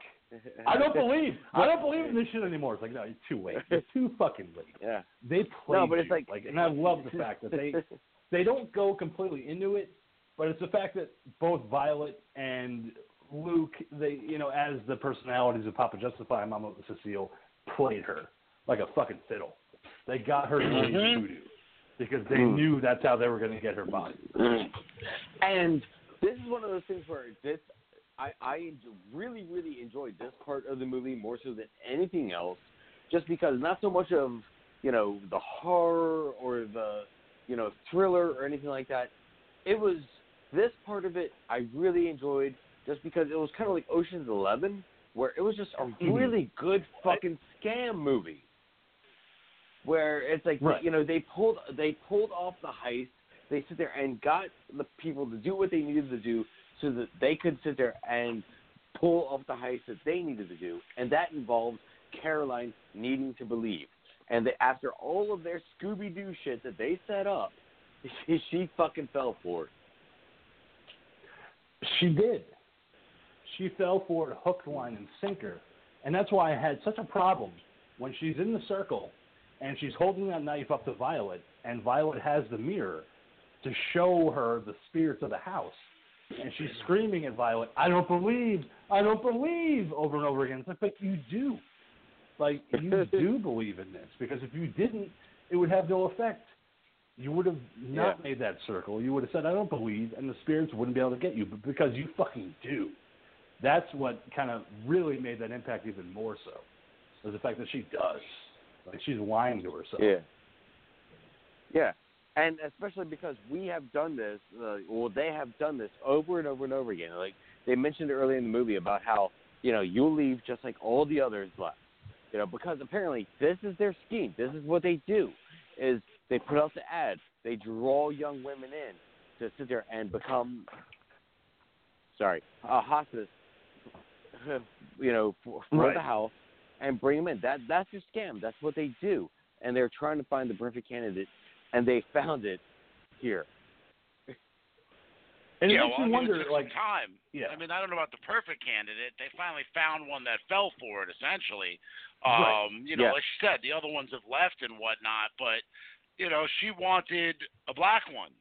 That's what she's been wanting, and he says the whole thing, that, well, they know better, because they grew up in that area. The locals, they know the kind of shit that goes down. So it's a matter of I think she was more of a convenience, and her naivety and her steadfast need to believe that what she was doing was helping is what ultimately led to her downfall there. Yeah, and that's like we had talked about when she showed up, and Violet says, well, she doesn't have an accent. She's not going to know the house, Right. and it's kind of setting that up. Like, Mama Cecile does not want to go into a body of a woman that doesn't have a Cajun accent, because it's just not going to work for her. She needs to have that Cajun accent to continue. She doesn't want to be in a Jersey bitch. That's it. No, she doesn't. Well, no, I think the bigger problem is that it's harder. It's not that she doesn't want to be in a body that doesn't have a Cajun accent. It's gonna be weird when all of a sudden Catherine starts talking with a Cajun accent. Yeah. You know what I mean? That's the problem. It's more of blowing the cover is the problem there. Yeah. And that being said, go ahead, Monkey. I just want to sit there and rewind back to the ceremony, okay? Because we have the ceremony that happens, all right? We have the mirror come flying at Caroline, all right? And we have the whole thing of her waking up. And King, this is where you personally had your revelation of, okay, we're not getting a happy ending. We're not. And I thought it was fucking brilliant. When I saw it in the theaters and I saw it now, I fucking loved it. It wasn't Caroline getting up after being knocked down by the mirror and going, oh, well, I guess I defeated evil. Like, I did it. Like, you know, and I'm going to walk out and I'm just going to live my life again. No, you're not, because Mama Cecile has your fucking body. I loved it when you see Caroline get up and she reaches down for the cigarette, pulls up that lighter, and you can tell fully that Mama Cecile is in that body now, smoking that cigarette, talking to Luke, who's Papa Justified. Yeah. It is the ultimate unhappy ending, and it worked for me. Like, I bought it, and I was so happy that they went that way. Yeah, and especially in this age where we were having so many happy endings at the end of horror movies, you know, the MTV, as like we call it, PG-13 era, you know. No, I fucking loved that we had an ending where, you know, she picks up the cigarette, like you said, looks down, and she just, you know, looks at what is now Caroline in Violet's body, and she's just like, oh, child. But don't forget also, in that time period, you had a performer who was still, you know, in some ways a marquee box office attraction. Like, this movie was a Kate Hudson vehicle. Like, her is the sole name above the title. So for this to have an unhappy ending with Kate Hudson's character facing her demise, I think that there, for its time in 2005, an element of surprise there as well. Yeah, it needed to happen. This movie needed it, at least in my opinion. I don't know what you guys thought. No, I absolutely agree, man. Where it's like, again, we had so many happy endings at the end of movies where you have the heroine always survive, blah, blah, blah. You know, it was a wonderful twist that this movie desperately needed, just because, again, you know, I picked it, but yeah, it was a light movie and it needed that ending to sink it. It needed that ending to make it work. If it had a happy ending, this movie totally wouldn't have worked at all. And I feel like all they were doing. No, you're good, man. I feel like with this ending, I mean, yeah, I enjoyed it. I feel like it was the right way to go, but I don't feel like they were breaking any ground with it or anything. I mean, you got to remember, this is around the same time as The Ring and The Grudge and all of those other Japanese and then eventually American version movies were coming out, and they all ended up having, you know, endings that were quote-unquote twists or non-finality ends, you know, where something was still going on, even though you thought you won and defeated evil, but no, she's really now your mother. You know, that was kind of the norm. This is 2005, and all those films were 2002, 2003, and so forth, you know, as far as the American versions go. And what I loved about the ending is that before Caroline is possessed, she calls 911, And then she calls Jill and leaves a voice message saying, this is all real. Like, it's all happening. It's all real. You need to get here. So when you see Violet being wheeled out on the stretcher, Violet, as Caroline, sees, Jill, and she starts freaking out, going, yes, come on, but she's already been fed that, that whole thing that's going to give her, the paralyzation, that she can't talk anymore. She can't articulate things anymore. So Jill's just kind of going, oh, well, Caroline's okay, I guess, because Caroline's here, and she's saying, oh, no, everything's fine. Like, they had an attack, and, I guess I'm going to have to become the caretaker of the home now. Yeah, Luke's saying that Caroline is now the homeowner, that they signed everything over to her. So it's kind of all wrapped up in a neat little fucking package, and you're never going to understand that Caroline is now in that body of Violet, and Luke is in that body of Ben. And it's such a brilliant fucking thing. Like, it's still, I love that ending. Yeah, and like the ghoul said, they're already prepping Jill for the next scene because they want a black girl, and Jill already believes heavily. So, they've already got their next victim in sight. So. Yeah, I don't know though. Yeah, I don't. Yeah. They'll use her friendship. They'll use her friendship as a means of keeping her close to eventually just pull it off and give her that black girl. And I'm sure Papa Justify, wants to get all up in that black ass again too. And I love the fact that Peter Skarsgård goes upstairs and he puts on that fucking ring, that weird serpent ring, the snake ring that Papa Justify had. His big old pimp ring. Yeah. But I don't know if Jill is going to be as susceptible to it as Caroline was. Like, I think she's going to figure it out. Like, I know there wasn't a Skeleton Key 2, which thank God it didn't happen because I think this is a one-off. But I think that Jill is a much stronger character in knowing that you can't trust shit. Especially if they start talking about magic and shit like that. It's like, I'm out of here. Yeah. Again, because, like the ghoul said, the black girls don't fall for that shit. And that's what I love that they... No, and I love that they dropped that line just because, again, we all sit there and went to the cinema and shared the cinema with the black audience. We all know we did it. And what did you always hear from the black women in the audience? Oh, girl, get out of there. Get out of there, bitch. Run, bitch. Run. Yep. It's like you hear it. You can't trust them white people. Yeah, and and for me, I fucking loved that as part of that era of going to movies is having that audience interaction of just, all the black women in the audience going, run, bitch, run. It's like, because they know better. Yeah. And I in closing it out with Skeleton Key, I love the fact that they went with the hoodoo angle of what was going on and not voodoo, where they're like, oh, voodoo's evil. It's so weird and fucking weird. No, they went hoodoo, which is all about magic. It is all about being about yourself, and it's all about games and what you could do with it. Whereas voodoo is more religion, where it's all about kind of worshiping gods and more based in Roman Catholic traditions. Whereas hoodoo is just straight up magic. And that's why I was kind of glad they went that way rather than saying, oh, it's all voodoo, child. No, hoodoo is how they're doing it. And that's what I really appreciate about it. No, which they also said is an all-American mixed-up gumbo kind of thing of, voodoo, Catholicism, it's an all-American kind of thing of magic where if you believe voodoo is hoodoo, voodoo, doo-doo, caca, poo-poo. Who do that voodoo so well?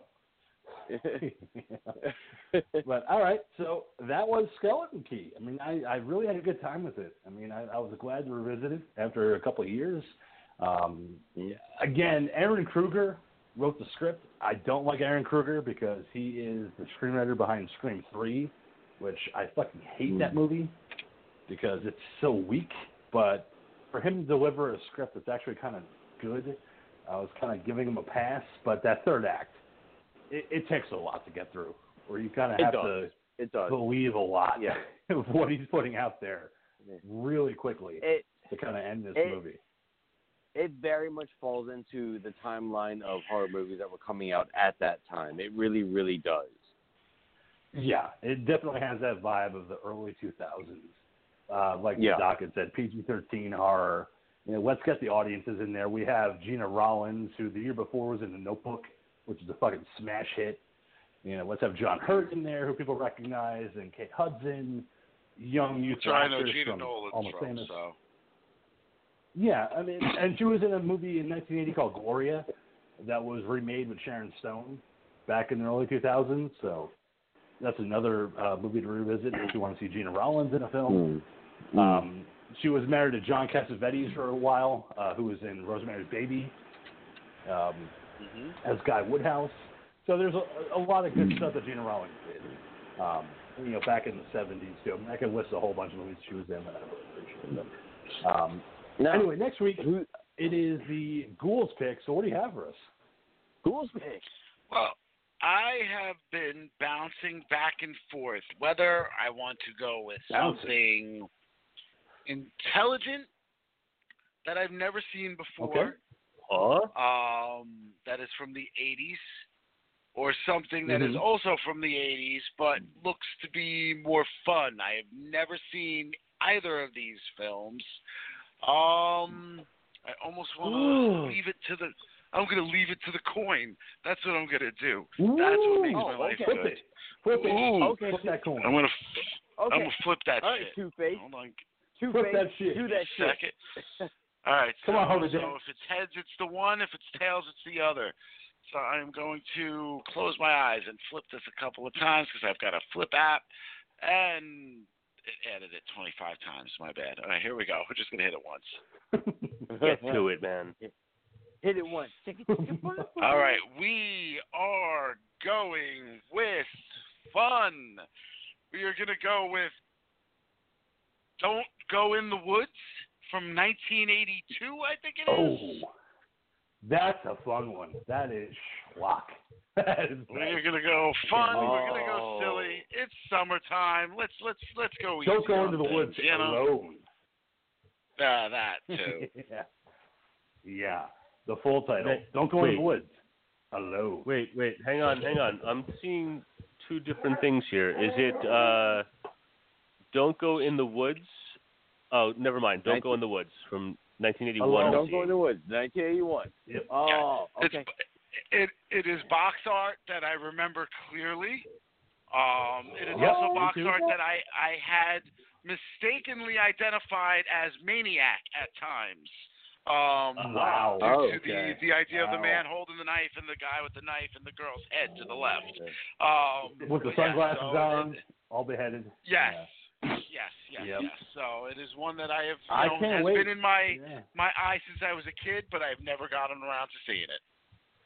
Sweet. I do remember you telling me a couple, I guess a month or two ago, that you wanted to cover it. I'm like, let's fucking do it. Like, it's such a schlocky, fucking stupid movie. Dude, no, that was like 6 months ago, bro. Remember, I wanted to cover it, and I said I was going to hold on to it I was going to hold on to it for April. Wow. For April Fools.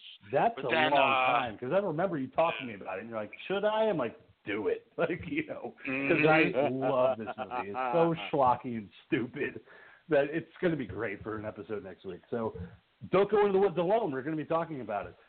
Thank you so much, Doc, for joining us, and we hope to see you here next week. I should be. It looks like this movie is available for your viewing pleasure on the YouTubes. Yes, it is. Great. You can find it on either Shudder or Prime as well. Yep. Oh, very good. Both ways. Nice. All right. Monkey, why don't you go ahead and sign yourself off? All right. Thanks for listening to tonight's very special 4th of July episode of Talking Terror. And remember, kids, don't forget to leave out Slim Jims and a bottle of whiskey for Kid Rock tonight, or he won't leave you any fireworks in the morning. Good night, everybody. Ball to ball. We love you. Did you just say that out loud? Yes, I did.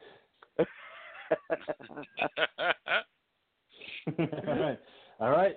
Go hit us with a plug as we sign off. Oh, we got 90 seconds, so I'm going to be quick, man.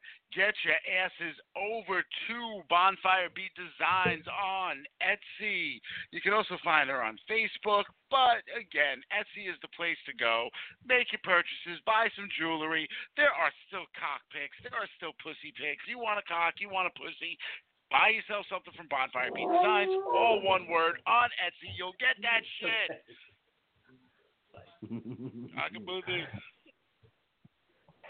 Hit that catchphrase.